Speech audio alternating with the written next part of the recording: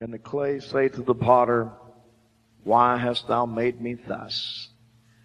Hallelujah. But whatever he designs is for his glory. It's not for the clay's glory, but to the master's hands. Amen. That everybody that will willingly become pliable in the hands of the master, he will create a vessel of honor. Praise the Lord. Or if you become pliable to the other hands of hellish endeavors, then you end up in garbage cans. Praise the Lord. But I want to be in the hands of the master, don't you? Would you really love him here again today? Would you really take some time here and just love the Lord with me here today? God, we thank you so much. We give you praise and glory. How wonderful is your name in all the earth. I thank you so much, Jesus, for your wonderful, wonderful, wonderful touch. Praise the Lord. Amen. If you will be taking your Bible and turning to the book of Ephesians, which we read in your hearing yesterday, for those of you that were here, the 3rd chapter. And while you're doing that, let me again say how honored we are to be here and for the invitation. I count it a very high honor to be able to be here in this place at this time. And last evening we certainly were preached to. What a message. Amen. What a move of the Holy Ghost. And I appreciated it so much. It just, I just like the way the Holy Ghost does things. Amen. I have been places where the Bible teacher was 180 out from the night speaker. And I like the way it just glove in hand.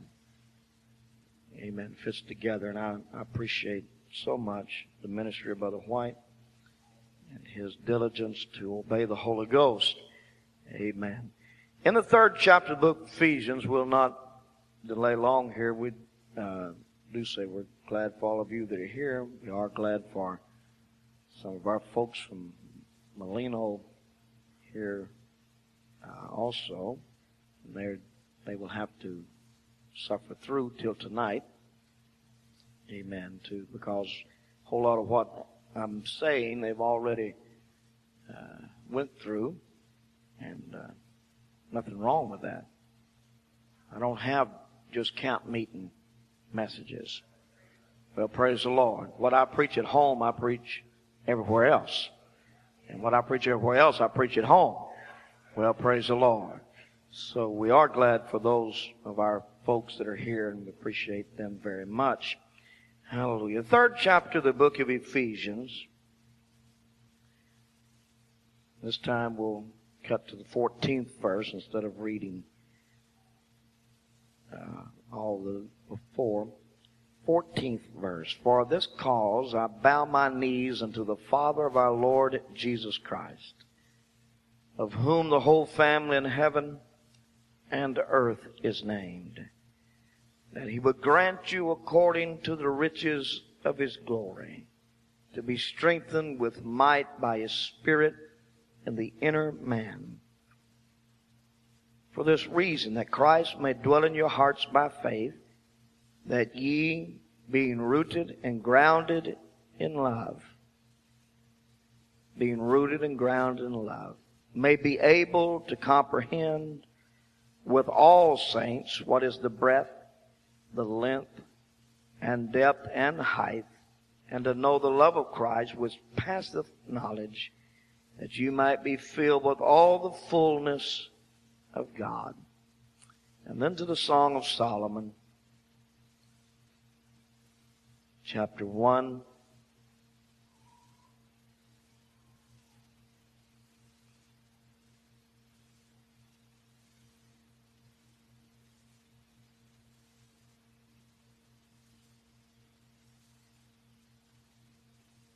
Brother Lee, if you'd join me, please, up here to read here in a few minutes. Verse 1, the Song of Songs, which is Solomon's. And we will continue today to speak about this relationship that God desires. Amen. But relationships are not made by one desire. They're made by reciprocating desires. Praise the Lord. God desires to save everybody, but not everybody's going to be saved. He died for everybody. His blood was shed for every man, but it does not cleanse every man. Well, praise the Lord. Only to those that desire. I think that has a whole lot to do with that verse of Scripture that says, whosoever will, let him come. That word is not just, a little patter of the feet on the carpet. That's talking about, I determine to do this. Will. Amen. The will of the person. Whosoever will, let him come. Amen. And whoever doesn't will, doesn't come. And you lose the will, and you're going to go. Well, praise the Lord. Amen. So, relationship is a result of two desires. Meeting, interlocking, and cementing. Praise the Lord. And that is what it's all about here today. Praise the Lord. Let's talk to the Lord here again, asking His divine will in this place. Lord, we thank You once again, God, that You would touch us as only You can do. I know, Lord, that You are somehow able to speak to every heart and to every life, to look into the deep recesses of every soul. I know that without You, I can do nothing. But Lord, that by Your Spirit all things are truly possible. Let Your will be done. Your name glorified above all else. And we give You the praise and the glory forever in Jesus' name. Amen. Lord bless you as you're seated.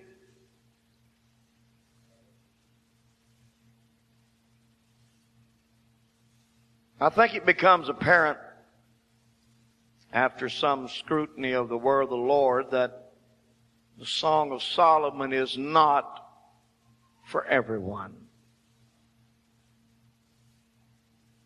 Song of Solomon is not a book to sinners. It is not in their ability to be able to garner from these writings the things that truly are here. It's not a sinner's book. No more than the very intimate love letters of one love to another love is not for strangers. It is penned in mind for a particular person. It is not in general. It is not for the mass. It is not for the crowd. It is for one, and one in particular. That's why this book opens like it does, as I tried to get you to see yesterday, that, right out of the chute. There is no preliminary outside of the introduction in verse 1 of the Song of Songs, which is Solomon's, and then wham! It instantly leaps to the intimacy that this book is all about. Let him kiss me with the kisses of his mouth. This is not a book for the satisfied. This is not a book for those that are somehow settled on their lees. This is not a book for those that have got all they need. This is not a book for the lukewarm. And for those that somehow believe that there's no more rungs on the ladder, that they've reached the top, they've reached the plateau, they've come to the summit, and there's nothing left for them to gain. They are professional Pentecostal. This is for folks that hunger. This is for folks that truly desire a deeper walk with Jesus. I don't care if you have been living for the Lord for up 10 years. If you have lost the thirst and the desire, matter of fact, to me, it's just the opposite. The longer you know Him, the more He has worked in your life, the more messages you have heard, the hand of God that has been exhibited in your life, the greater becomes your thirst, the greater becomes your hunger, and by far greater becomes your love. Praise the Lord. So it is not a book. That's why it is one that is seldom flipped through the pages and earnestly read from, because it is not for everyone. It is an intimate love sonnet and song and letter between two lovers. Well, praise the Lord.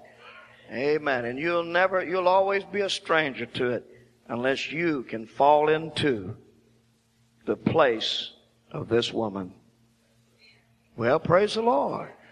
If not, you're going to be one of the outsiders that are just hearing words that somehow make no relevance to your spirit or to your mind.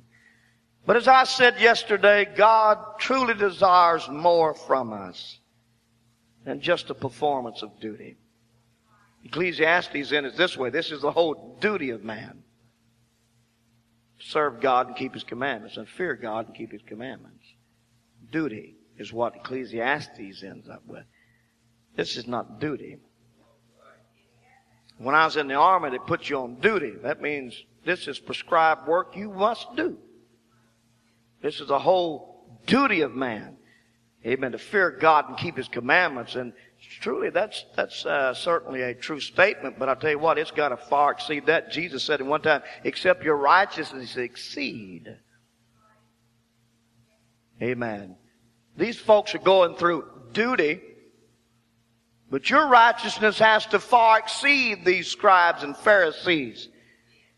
For they outwardly display a manifestation of knowing God, but they don't really know me. They do honor me with their lips, but their heart is far from me. That, the people that their heart is far from the Lord, that's the ones you gotta coerce into worship. You gotta go through calisthenics with them. You gotta tell them to do this and tell them to do that. Amen. People that's in love with God, you don't have to tell them to lift their hands. You don't have to tell them when it becomes a song to sing and glorifying God. Amen. To get with the program. Amen. Matter of fact, I just absolutely refuse to do that in my church. If you ain't got it in your heart to worship God, amen, then you best get it. Because God doesn't want some type of form and ritual that's not real. He wants it to flow up and bubble up out of you like a fountain of living water. Hallelujah. He desires more out of us than performance of duty. He truly desires a relationship. Well, that verse so often comes back to me where Jesus said, "Come learn of me." And when He said that word learn there, it means more than, since we don't even know anything about how tall He was. What His facial description would have looked like. Not one time outside of the Isaiah's description of his marred visage is He ever described physically.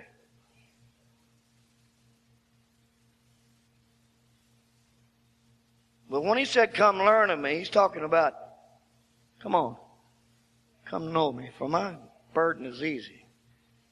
My load is light. Praise the Lord. And all these folks are always griping, it's just too hard. You don't know Him. Hallelujah. Praise the Lord.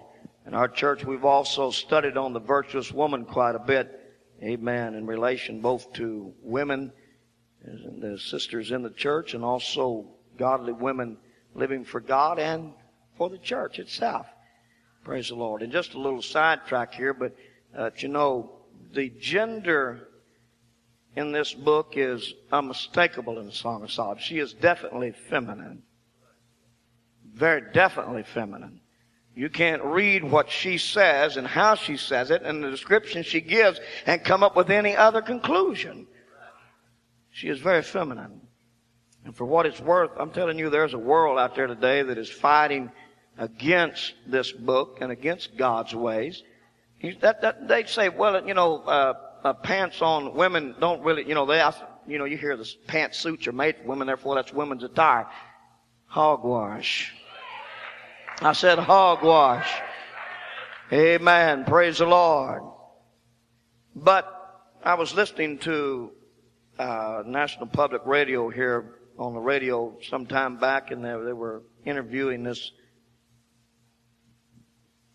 lady that from a feminist movement, which they're not feminist at all.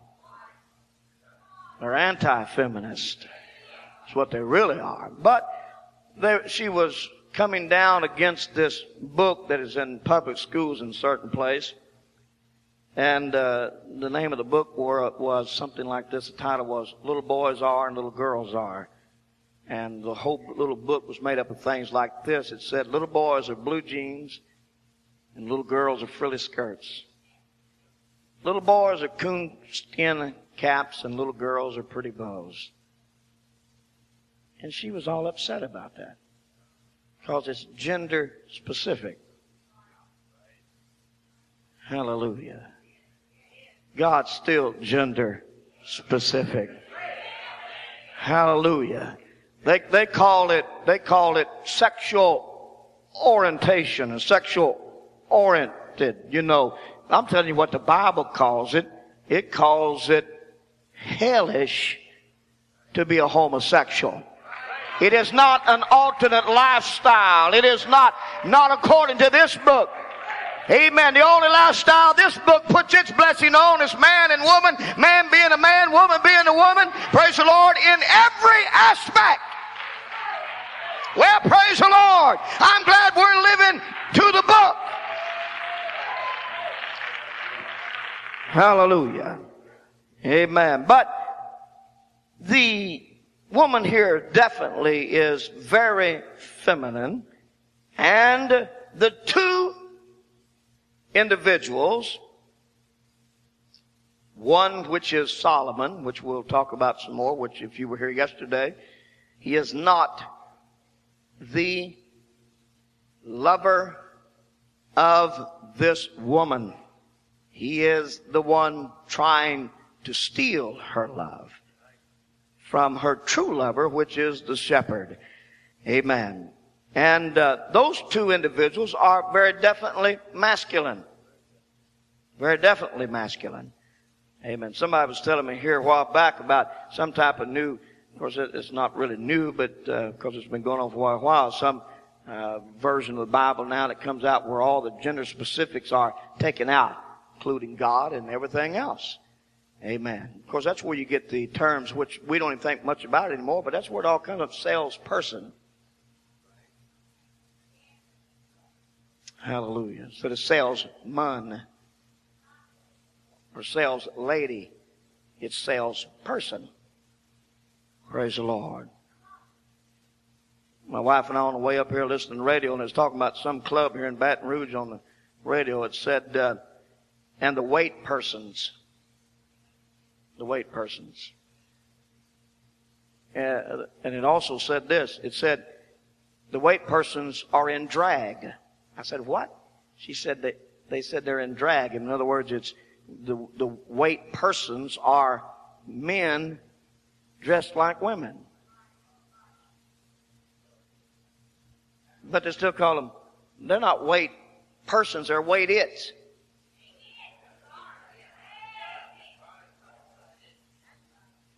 Hallelujah.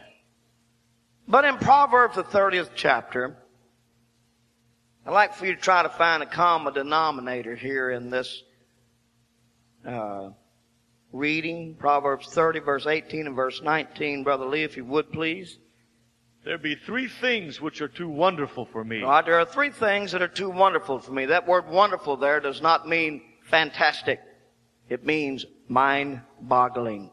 That's why his name shall be called Wonderful. That doesn't mean, even though he is fantastic, that is not the word. The word there means awe-inspiring. Amen. The mind is the thinking ability. Wonderful. To wonder much is what it means. There are three things that are so hard for me to understand. Yes. 4 which I know not. And 4 which I know not.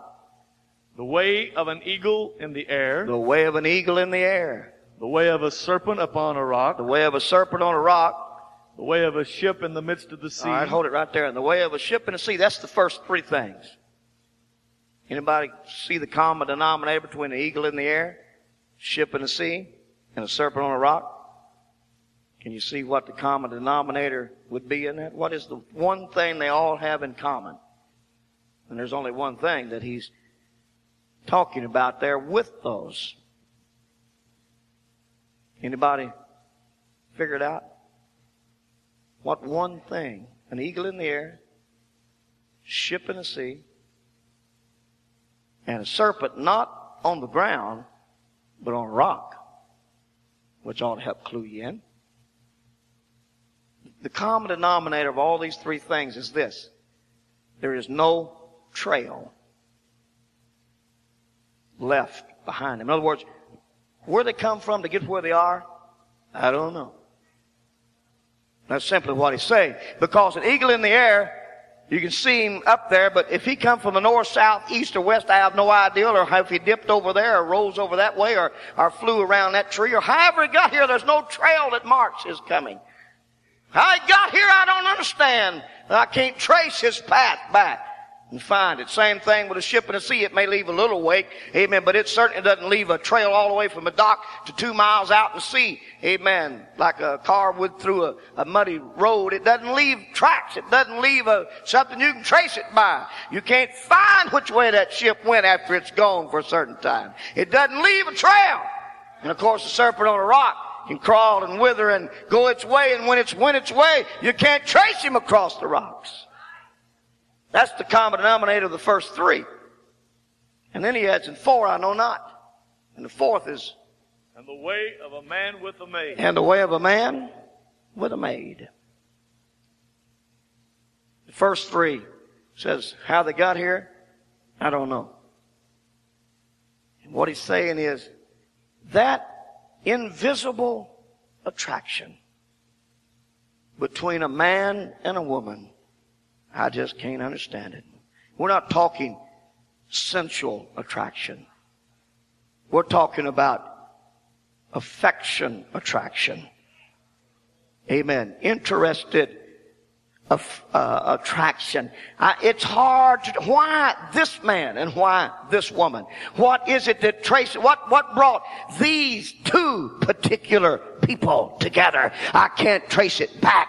And when I start trying to understand something about that, let me just tell you this. There's times I got to sit down and just shake my head and say, Jesus, why me? I don't understand. Amen. I can look back and know where I came from. Amen. And know what kind of hellhole I was in and what kind of hellion, amen, you pulled out of it. Amen. But I can't figure out why you love me like you love me. Amen. But I'm so glad you do. I'm so glad you found me. I can't explain it all, but I'm so glad he found me. I'm so glad he wrapped his arms all around me and led me to the shelter of his fold. Praise the Lord. Amen, amen. The way with God, a man with his bride, is not always logically understood. You've been in services where logic can't explain why God moved like he did. But he knows what he's doing. And predominantly, it's always his affection, even with its correction. Well, praise the Lord.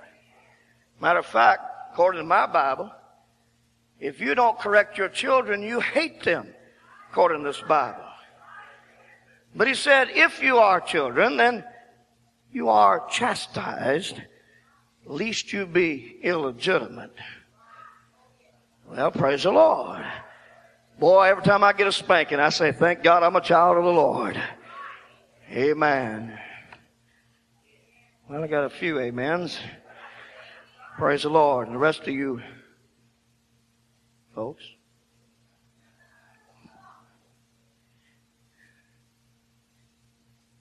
But the way of that relationship is always not easy to trace, not easy to understand. Neither is it in your walk with God. God, in His way, has ways of dealing with us.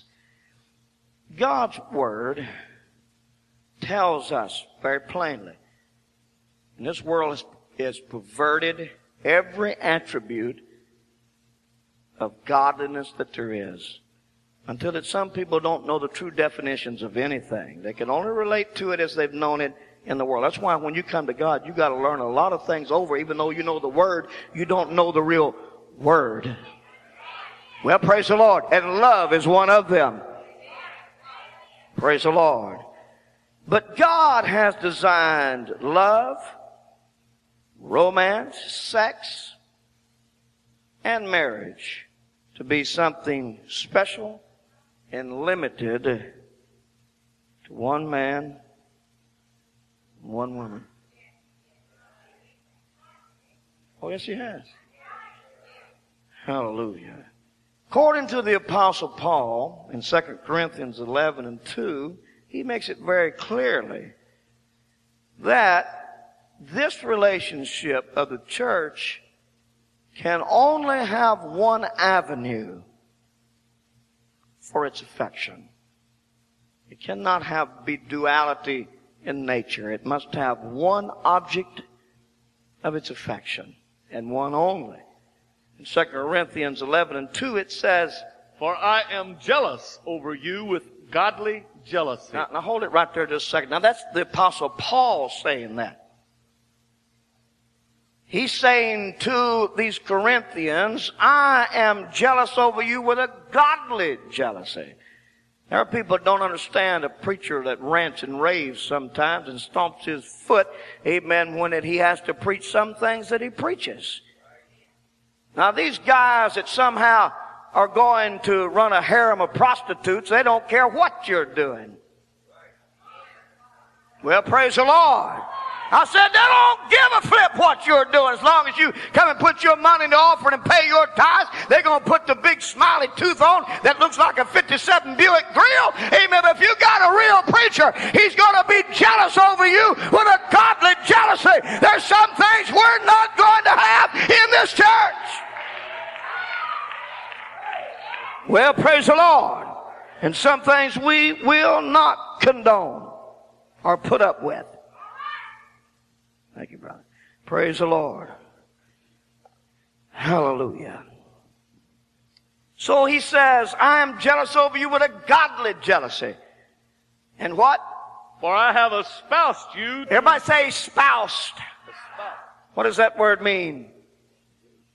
Espoused means to, spouse means the mate, right? Sure it does. And espoused means that I have somehow engaged you or somehow have put you up for one person. And that reads, how I've espoused you to what? To one husband. To one husband. Everybody say one. I've espoused you unto one husband. Yes. That I may present you. That I may present you.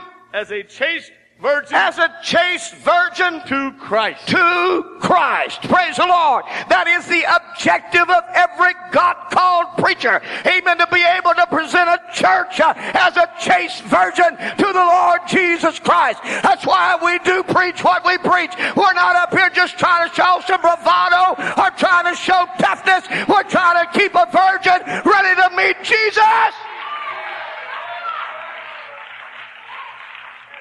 Well, praise the Lord. Hallelujah, hallelujah. And the only way that he can present a chaste virgin, pure, without spot, without blemish, is by this. How shall a young man cleanse his way? Right here. They don't just go for young men either. It goes for everybody.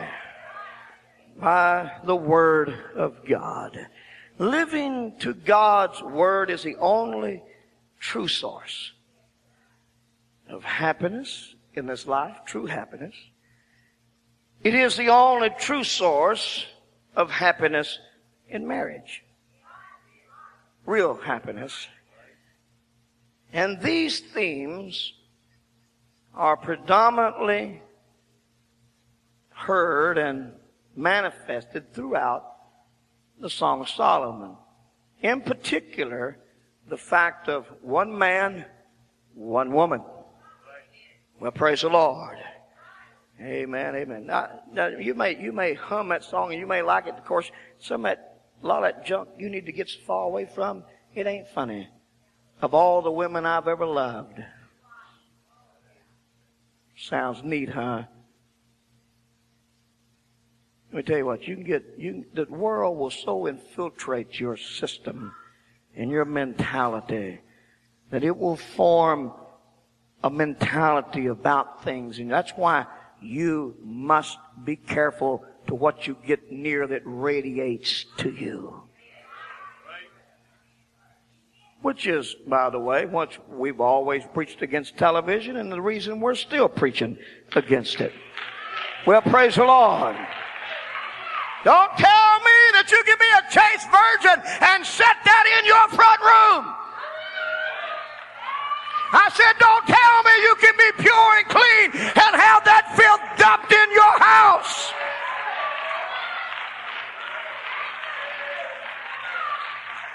Hallelujah. Amen. But these terms, especially this one man, one woman, that is what you're going to see in the Song of Solomon. Here, the whole story is this. There are two men involved here. Solomon and the shepherd. Solomon is out to have this woman. And he'll use any and everything at his disposal to win her. The one thing you will see in here, of course this book opens with this setting on, when the curtains part, the scene is that she's already in the arena of Solomon's control. Just as we're in the world, but not of the world. Well, praise the Lord. Hallelujah. The God of this world is the devil. Prince and power of the air. Hallelujah. And these two, this Solomon is going to use all of his wiles and his persuasion and his wealth and everything else he has at his disposal to win. And the thing you will see in here is this. Pardon the vernacular, but the one thing you cannot find him doing, he can use all of his charm and persuasion, but he cannot forcibly take her. He cannot rape her. Which all he wants is a sensual relationship to begin with. But he cannot rape this lady. No more than you can be by the world. If you sin, it won't be because you got raped. It's because you got allured. It's because you went at it willingly.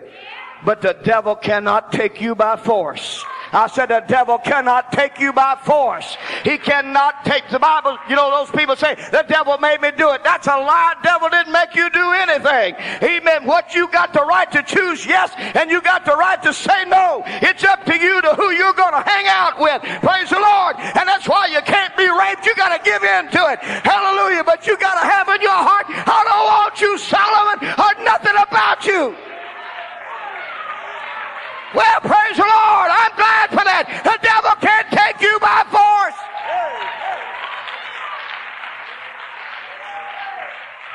Praise the Lord. Hallelujah, hallelujah. Amen. So let's look at the cast here just a minute in this Song of Solomon. Three predominant figures.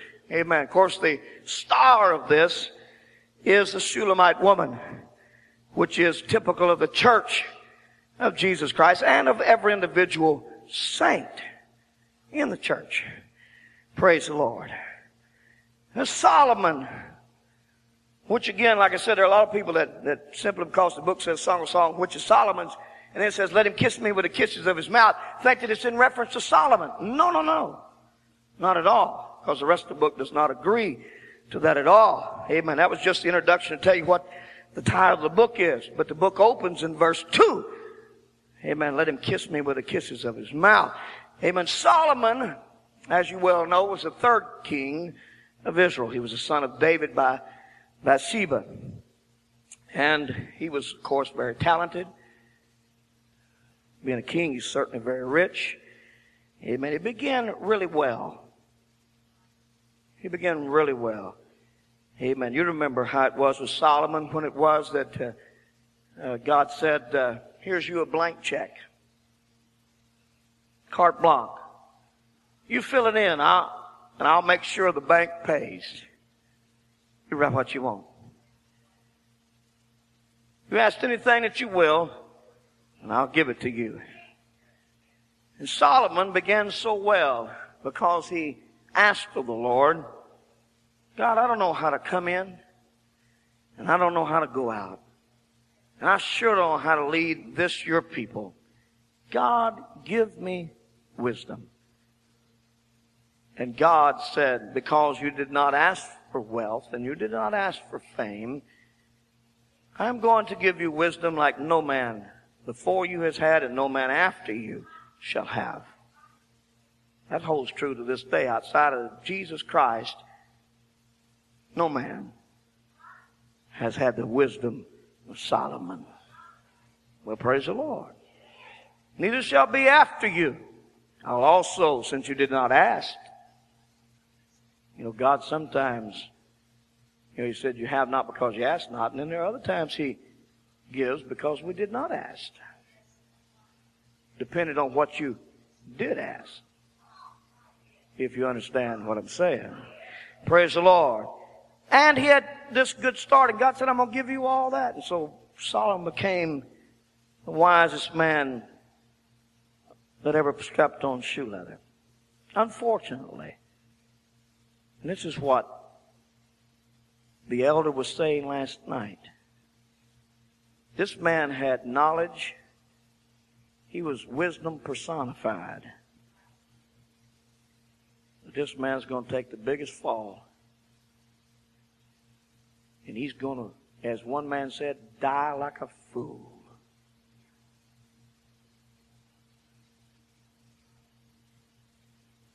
There was one king, he said he died like he had never been anointed.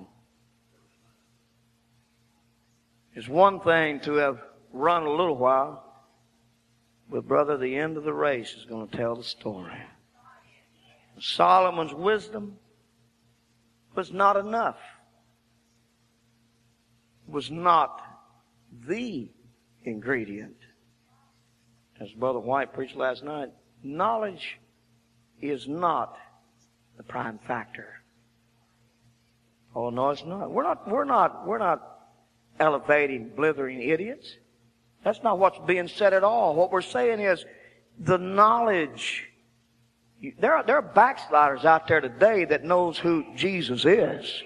That knows Acts 2:38, amen, that knows exactly what it takes in the lifestyle and everything else. They got that knowledge, but they're as far from God as they can be.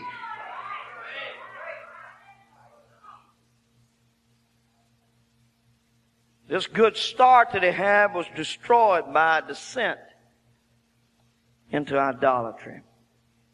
You know what brought all this idolatry about? Because a coyote circled around on the other flank. Solomon had a weakness. Big weakness. Anybody know what that weakness was? Anybody know? Smart as he was? Women. Women was his weakness. Hallelujah.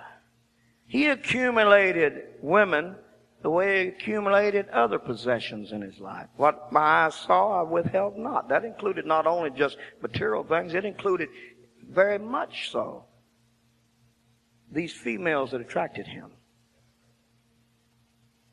And he was king. He eventually had 1,000 women. 700 and 300. 700 wives, 300 concubines. And he gathered them from all over the world. All heights, sizes, voice tones, complexions, blue eyes, dark eyes, beady eyes. No, that was the mother-in-law. This one fact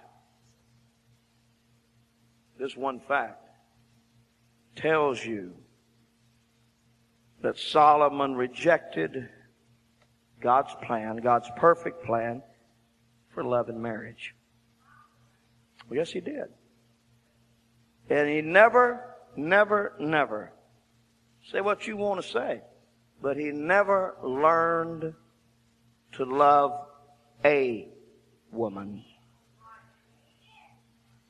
The Bible said he loved many strange women.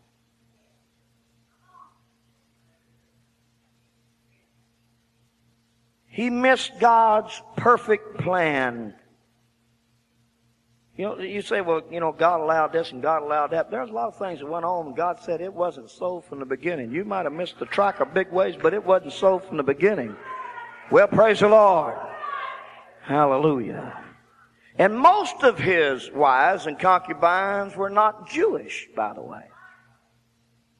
Matter of fact, the bigger portion of them were not Jewish.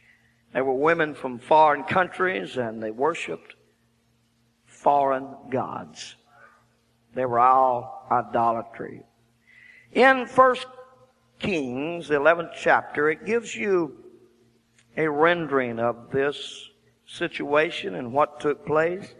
Amen. 11th chapter, did I give you that? Verse 1 through 8, if you would please. Listen as the elder reads. But King Solomon loved many strange women, together with the daughter of Pharaoh, women of the Moabites, Ammonites, Edomites, Zidonians, and Hittites. Of the nations concerning which the Lord said unto the children of Israel, Ye shall not go into them, neither shall they come into you. For surely they will turn away your heart after their God. For surely they will turn away your heart after their God. Again, Brother White preached the judgments of God are true. That was, God said it will happen, and it did happen. Read. Solomon clave unto these in love. And that word love there is a sensual word. Like you'd have a stable of horses for your entertainment. This was Solomon's ideal of love. Yes? And he had 700 wives. 700 wives. Princesses. Yes. And 300 concubines. 300 concubines. And his wives turned away his heart. And his wives turned away his heart. For it came to pass when Solomon was old. When he was old. That his wives turned away his heart after other gods. Yes. And his heart was not perfect with the Lord his God, as was the heart of David his father. Yes. For Solomon went after Ashtaroth. Ashtaroth. The goddess of the Zidonians. Yes. After Milcom, the abomination of the Ammonites. Yes. And Solomon did evil in the sight of the Lord, and went not fully after the Lord, as did David his father. Yes. Praise then did Solomon build a high place for Chemosh, the abomination of Moab. Solomon, the builder of the temple. Solomon, the wise king. Solomon that prayed the prayer of dedication. Oh God, thou art God alone. And if it ever be, Lord, that we become besieged by enemies, if any man will pray toward this place, you will hear and deliver them. And if there ever become a famine or some pestilence, that if we would pray toward this place, and after his dedication prayer, the presence of God filled that place, till they were unable to minister for his presence. That's Solomon praying that prayer. Nation of the children of Ammon, who sacrificed their children by fire to Molech. Yes. And likewise did he for all his strange wives. And for all his strange wives. If one of them had a god that was not the one of another, he built them also a place of worship. He built them a temple. He built them a grove. He gave them a place to worship. And these wives turned away his heart. He especially went after Ashtaroth, the Bible says, which is the female counterpart of Baal. Baal being the sun god. Amen. Ashtaroth being the moon goddess. But that's not all she was. Amen. She was the goddess of fertility. Amen. She is called Astor, amen, in the Greek, and Ishtar by the Babylonians. Amen. She was a goddess of sensual love. And in her worship temple, you know how they worshiped her? By prostitution. Oh, yes, they did. To worship their moon goddess. They were not priests, they were priestess that officiated.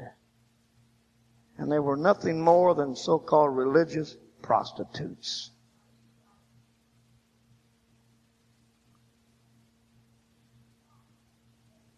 This is the Solomon we're talking about.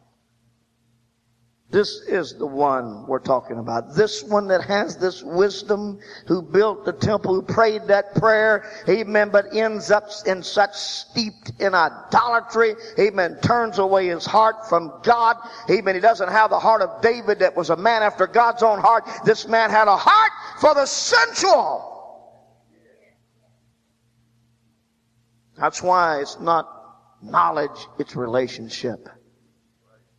You can be ever so wise, but I don't care if you're a walking, talking Britannica, unless you know how to have a relationship with Jesus Christ. Amen. You are just as carnal as a billy goat. Well, praise the Lord, everybody. What we need is a relationship, amen, of being able to know how to pray, being able to know how to worship, being able to know how to live for the Lord in a true relationship. Amen. Solomon ended his reign worshiping the gods and goddesses of the Sidonians and the Ammonites. That's the way he ended up. He was old. That's the way he died. The wise temple builder. What a sad ruin. And so when you read the Song of Solomon, this is the story. This Solomon is after 1001.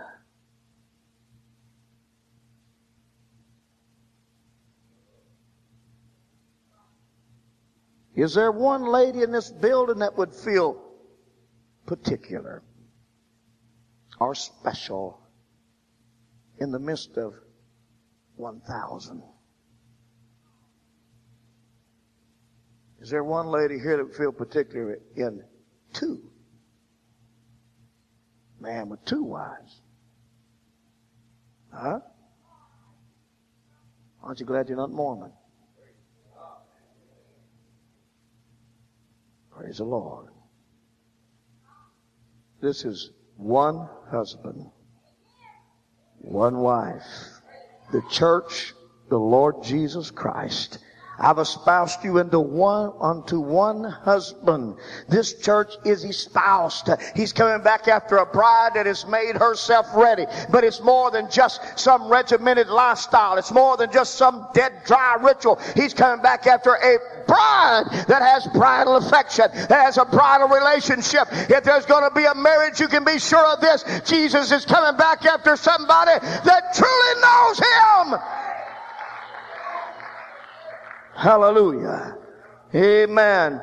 This situation where that you read the Song of Solomon becomes clear that he's pursuing, amen, the Shulamite woman. He's going to try to do everything he can to take her away from her love that is not physically present. He's just another addition. You're just one more bed partner is all he's interested in. He loved many strange women. There is no relationship with Solomon with any of them outside of sensual. It's just one more notch on the pistol. One more mark on the blackboard. Hallelujah. You'd think, 1,000 women that somehow that man would say, that's plenty enough. But there's a scripture in the Bible said there's several things that's never full. The grave don't ever get full. And that's the way hell is. It ain't ever going to be satisfied as long as there's one saint living for God.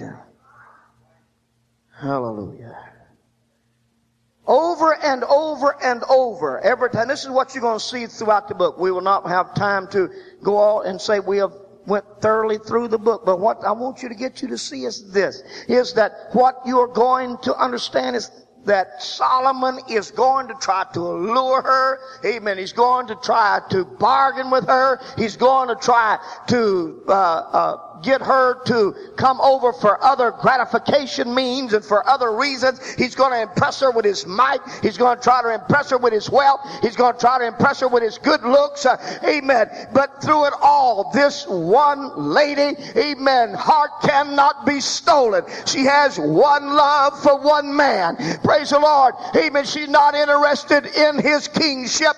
She's not interested in his material wealth. She's not impressed by his scepter power. She's not impressed by his Pharaoh's chariots and horses. She's not impressed by his hanging gardens. She's not impressed by any of that. What she's impressed by is that she's in love with a shepherd. Hallelujah. And we're talking here today about schools. Christian schools and so forth. Now, whatever your deal on that, that's okay. I just want to tell you this. A remark was made that the same percentage amounts either way. If those that went to Christian school and those that went to public school, those that lived for God and those that didn't. It all boils down to this, my friend, and that is, it's what's going on in you. Amen. If you've got an attachment, you can go through hell itself, so to speak, in this world. You can go through every allurement. You can go through you can live in Caesar's household like the Apostle Paul did and still be a witness for Jesus Christ and still be living for God. But the relationship is what makes the difference. Hallelujah. And over again, she speaks of her love for a shepherd. She calls him over and over her beloved. Amen. Let's get these scriptures. Chapter 2, verse 8, 9, and 10. The voice of my beloved. Yes, the voice of my beloved. Behold, he cometh leaping upon the mountains. Yes. Skipping upon the hills. Oh, yes. My beloved is like a roe or a young hart. Yes. Behold, he standeth behind our wall. He looketh forth at the window. Praise God. Showing himself through the lattice. Yes. My beloved spake, and he said unto me, Rise up, my love, my fair one, and come away. Praise the Lord. Chapter 5, verse 10. Hallelujah. Read these in order, if you would, please. 5 and 10. My beloved is white and ruddy. Yes. The chiefest among 10,000. My beloved, 6 and 3. I am my beloved's, and my beloved is mine. He feedeth among the lilies. Praise the Lord. 7, verse 10 and 11.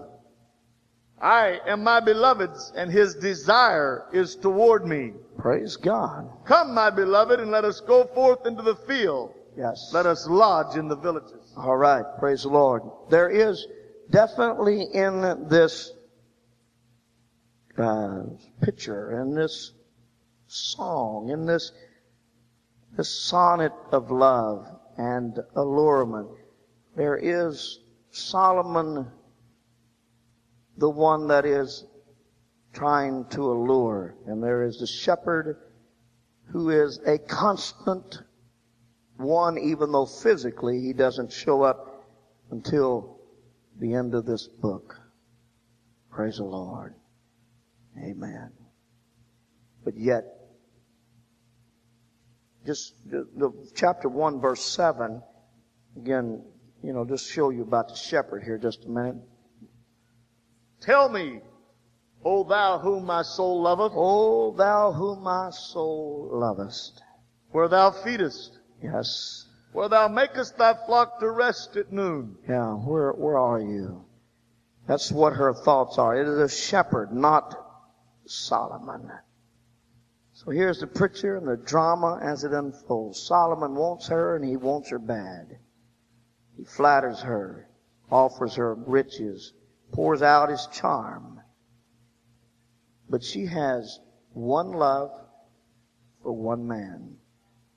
She is neither intimidated, nor is she led over by being giddy by the most powerful, the most influential, the most wealthy, and no doubt a very handsome man. None of those things move her. Because her heart is already, when it opens with her already in love with her shepherd. And he may not be looking over her shoulder and watching her every move, so to speak, but that is not what keeps her from straying to Solomon's chambers. What keeps her is her love for her shepherd.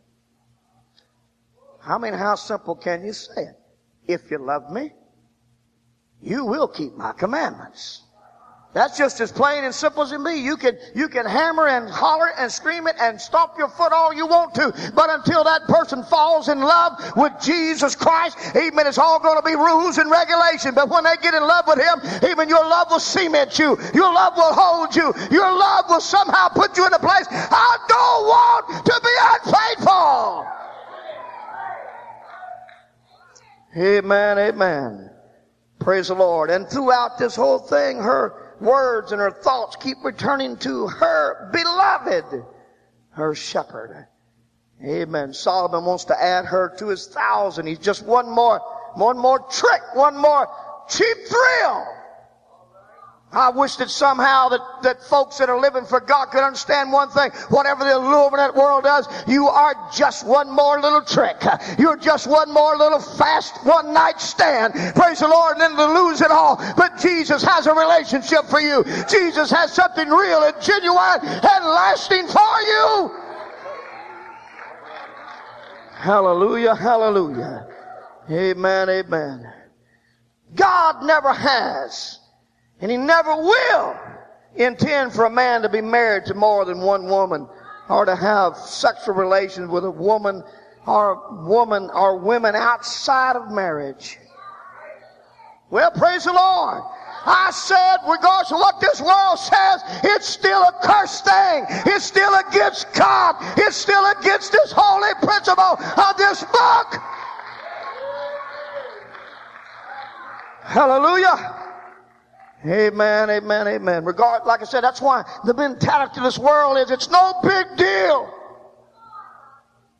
Even among married couples that have a little spell of unfaithfulness.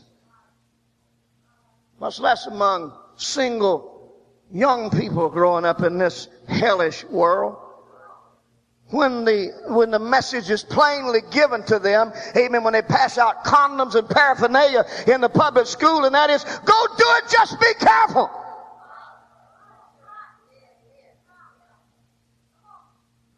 Their whole perverted mentality, even the word love making, they don't even know what that means.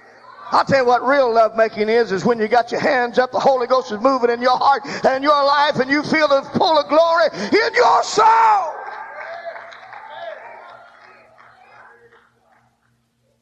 Hallelujah. All hell wants to do is drag you through the road ditch. I wish some of these young Holy Ghost young ladies could understand this one thing. To every sinner, hellish heart out there, male-wise, you are a challenge. All it wants to do is drag you through the filth. Hallelujah. And the story in the Song of Solomon is simply this. When it's all said and done, which I get excited about, it's Solomon's failure to seduce this Shulamite woman. She remains strong. She keeps her honor, her faithfulness, her fidelity. Amen. She keeps her courage throughout this thing. It'll give you such an inspiration to read after this lady. With every response Solomon makes, you know what comes in her mind? Her shepherd. Hallelujah. With everything that Solomon tries, amen, she goes back to her shepherd. He's the one that's predominant, and he must receive the preeminence in all things. If you keep him first, you hear me? You can live it, you can do it, you can somehow survive. She was able to resist the most powerful, handsome, wealthy, glamorous man of her day. And do it all for a lowly shepherd. Well, praise the Lord. Amen. You know, it's amazing. They can be as ugly as a mud fence. Those, some type of predominant, renowned person in this world. I've read some basketball player that talked about how many sexual relationships he had with women. Ugly as a mud fence. But you see his power, his prestige, and all that. And some of the ladies are just waiting to get in line.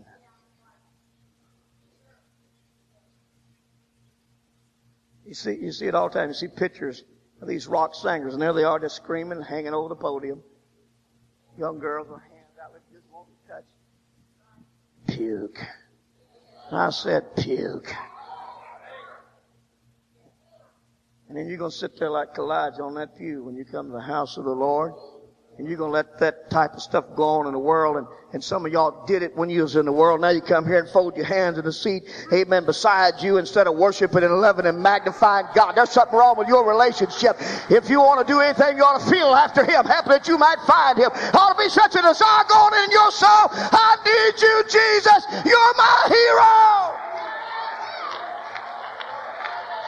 Well, come on, clap your hands to Jesus. Help me praise him here a little bit. Hallelujah. Praise God, praise God. Amen, amen, amen. And so what you see in the Song of Solomon is she makes the right decision. She escapes temptation of the highest caliber. Amen. Remains true to her God and to herself and to her love. Praise the Lord. Amen. A shepherd was certainly not a high prestigious position. Certainly not judged against the king. A bunch of relatives might have said, oh, you're an idiot. You can have king. And you want to stick with a shepherd. Some of your kinfolks going to get you in bad trouble if you listen to them. You go to church too much. God don't require all that. Let me tell you right now, He may not require any, but I'm going to live for Him. Praise the Lord first and foremost. Praise the Lord. Amen, amen. So the woman chooses a shepherd over Solomon because she realizes that the character of the shepherd will bring her much more happiness than the material possessions of Solomon. You young men and you young ladies, you better look far beyond height, nose features and eye features and all the rest of that. You better look deep. If they're not here worshiping God and they're not in church and getting in it with everything got, you need to stay 1,000,000 miles away from them. God don't want you to have that one. I don't care how tall, dark, handsome they are, how cute and courteous he is. Amen. God don't want you to have that one. He wants you to have somebody that loves him. He wants you to have somebody that's caught up in living for him.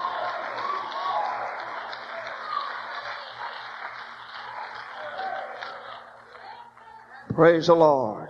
Amen, amen, amen. Praise God. Hallelujah. Matter of fact, go to Matthew 7. We're going to be closing here. Hallelujah. Just so much here I can't get it all in for now, but we got some more time later coming. Praise the Lord.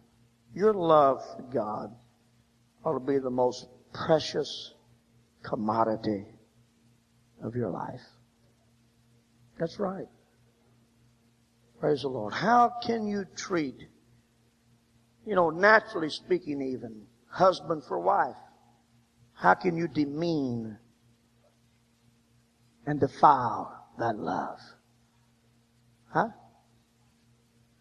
True love would go to the death before it do it.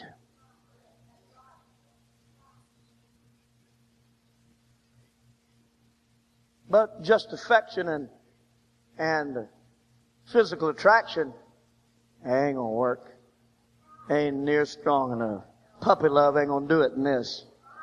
You're gonna have to have full grown, mature love. Praise the Lord. Treat it like what it is, something holy. Matthew 7 and 6. Give not that which is holy unto the dogs. Don't you give that which is holy to the dogs. Neither cast your pearls before swine. Don't cast that precious something before swine, for they'll only turn and rend you. What it's saying is that when you take that which is holy and precious and give it to something that doesn't respect it nor know the value of it, it'll only rend you. A dog will never appreciate something priceless. It has no conception of what you're doing. It has no ability to comprehend the value. That's why your love for God, what you have for Him, you should never, ever, amen, first off between you and Him, and secondly between you and anybody else. Especially you young people. You don't give your love to a dog. Y'all hear me? I said you don't give it to a dog. You treat it you give it to something that knows and understands why you live for God. Why God is first in your life. You end up hooked up with something that doesn't understand church and doesn't understand preaching and doesn't understand praying and doesn't understand the things of God. You want to cut your own throat.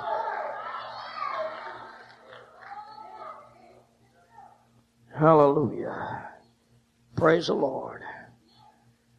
Hallelujah. All right, I'm finishing here. Let's read verse 3, chapter 1, verse 3. Praise the Lord. We touched on this a little bit yesterday, but I want to finish here today. Because the savor of thy good ointments, thy name is as ointment poured out. Yes. Therefore do the virgins love thee. Praise the Lord. That fragrance, that's the analogy here is to a fragrance. Now you gotta have a little bit of, understanding of some of the times and places too, to understand some biblical principles and precepts. And this may be one of them. Because I can tell you right now, back in Bible days, you can be sure of this. People didn't bathe as frequently as people do now. They didn't change clothes as frequently as they do now. There were no deodorants. There wasn't any right guard. That's right. Not any real toothbrushes or toothpaste, striped or otherwise. And you can be sure of this. Always where humanity was, close by was always horses, camels, donkeys, and all other type of animals. Just like out in that parking lot, there's all kind of metal animals that you rode here on. They always were near. And of course all the byproducts. And it wasn't carbon monoxide. Were also present. There were no air fresheners, no air conditioning. Aren't you glad where you are today? Praise the Lord. Amen. And as a result of all that, in other words, as a result of all that, when there's so much bad odors all the time. People are more conscious of a sweet smelling fragrance. That's why fragrance is such a high thing in the Bible. Because it was something that was so desirous to somehow have a sweet fragrance. And this was the thought of, in the midst of all this smelly junk, in the midst of all of Solomon's allurements, she would begin to get the fragrance of her love. It far superseded the stink of carnality. Have you ever smelt the fragrance of heaven? Have you? With all the world going on and all that you went through today, but yet you come in and start praising the Lord. Next thing you know, you start breathing in the fragrance of heaven. He has made us sit in heavenly places in Christ Jesus. What a difference it makes. There is no substitute for this Holy Ghost touch. There is no substitute for this Holy Ghost experience. There is no substitute for this aroma from heaven. And our praise, by the way, is a sweet smelling incense unto the Lord. Just like the altar of incense of prayer and worship was in the tabernacle. Praise God. Amen. Hallelujah. Well, I'm closing here. I'm not finished, but I'm closing. Praise God. In the 5th verse of that, we'll quickly just read this. I am black, but comely. Hallelujah. I am black, but comely. What she's simply saying is, she's making a confession here, and she's not talking about Ethiopian black. Because she's not that. She is a Shulamite. She is not, it's not talking about Ethiopian black. It's talking about deeply sunburned, deeply tanned. Now, maybe that doesn't ring a bell with you simply because of this. Because the stigma is opposite than what it is today. In those days, being sun tanned spoke of low degree because they had to work outside. And if they were darkly tanned, it means that they made their livelihood outside. They were not as upper crust as those that got to stay inside with a pretty milky white flesh. Amen. Girls today say, "Oh, I'm so white." She's saying, "Oh, I'm so black." Opposite stigma. Praise the Lord. But what she's saying is this. She says, "I'm black." Which signifies I may be looked down on by you. You may not like the way I appear outwardly, but I'm beautiful. Comely. I'm not talking about, yeah, I'm black. I'm not much. Yeah, I came from a low life. I'm not anything special. But you see, my shepherd ain't never worried about my tan. He loves me for what I am. It is not my physical attraction that unites us. He loves me for who I am. Go ahead, world. Laugh at it if you want to. I'm not intimidated by our holiness standard. I'm not intimidated by our externals. I'm not intimidated by, they call you what you want to, out of style, out of place. Amen. Call young ladies grandmas and all the rest of that. I'm not intimidated. Hallelujah. See, I may be like this on the outside, but you don't understand something. My shepherd loves me for who I am. He loves me from the inside. He loves me from my heart. And that's another reason I love him. Let's stand if you would, please. Praise the Lord. I may not be like what the world looks like, what they count as valuable as far as attraction. Amen. But I ain't worried about that. I'm beautiful when I come to the house of the Lord. Worship him in the beauty. Worship him in the beauty. Worship him in the beauty of holiness.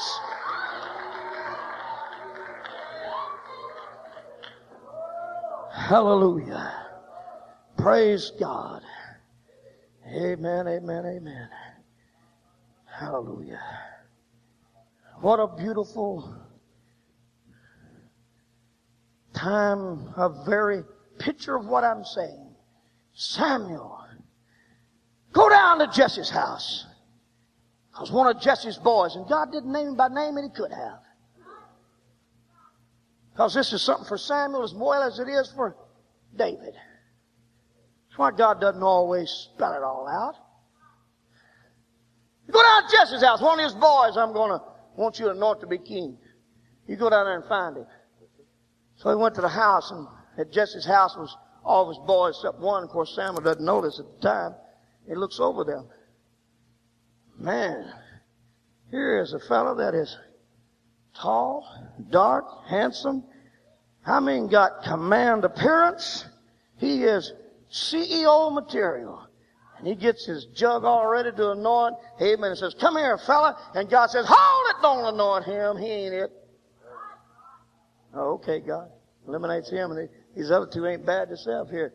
And he starts anointing. God said, pass him by. For that's not him. Now, the next one, he knew it had to be. And when he got to there, God said, would you quit looking on the outward? Look not on his countenance nor on the height of his stature. Don't look on his countenance nor the height of his stature, for because I have refused him. I have refused him. And for so, the Lord seeth not. Lord seeth not As man seeth. as man seeth. For man looketh on the outward appearance. For man looketh on the outward appearance. But the Lord looketh upon the heart. And let me just clear a little something right there. A lot of folks take that right there to knock down holiness. That God just looks on the heart. Read what they said. For man looketh on the outward. He can't see in here. What he can see is what you manifest outwardly. Hallelujah. That's why we do preach holiness standards. Amen. This holiness standard is not, amen, to impress God. Amen. It is because of our lifestyle that we live this way. Hallelujah. It's because of what's in my heart that makes me want to live this among men. But men look at you and say, amen, you're different. Yes, sure enough. Praise the Lord. Amen. But they only come to learn, amen, something later when God fills them with the Holy Ghost. Why? It's all about, for I have rejected him. This ain't none of them, and Samuel's a prophet. And he says, oh, wait a minute, here we go through process of elimination. Here then God said, this house, you are Jesse, right? I did come to the right house, right?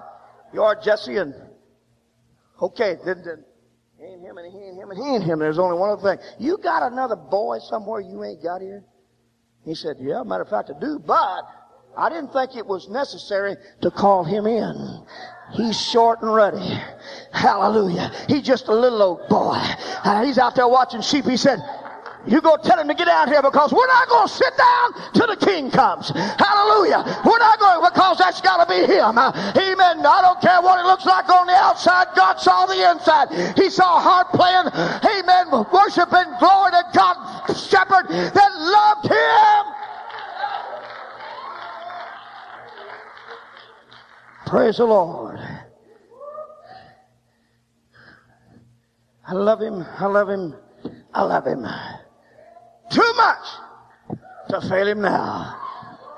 I told him I loved him. It was easy to say. But when temptation came my way, it was a whole lot harder. But Solomon will tell you this right now. I'm not interested in your wealth. I'm not interested in your tribe. I'm not interested in anything else you got. My heart is for one shepherd. My heart is for one that's coming back after his bride, Jesus Christ, the shepherd of my soul.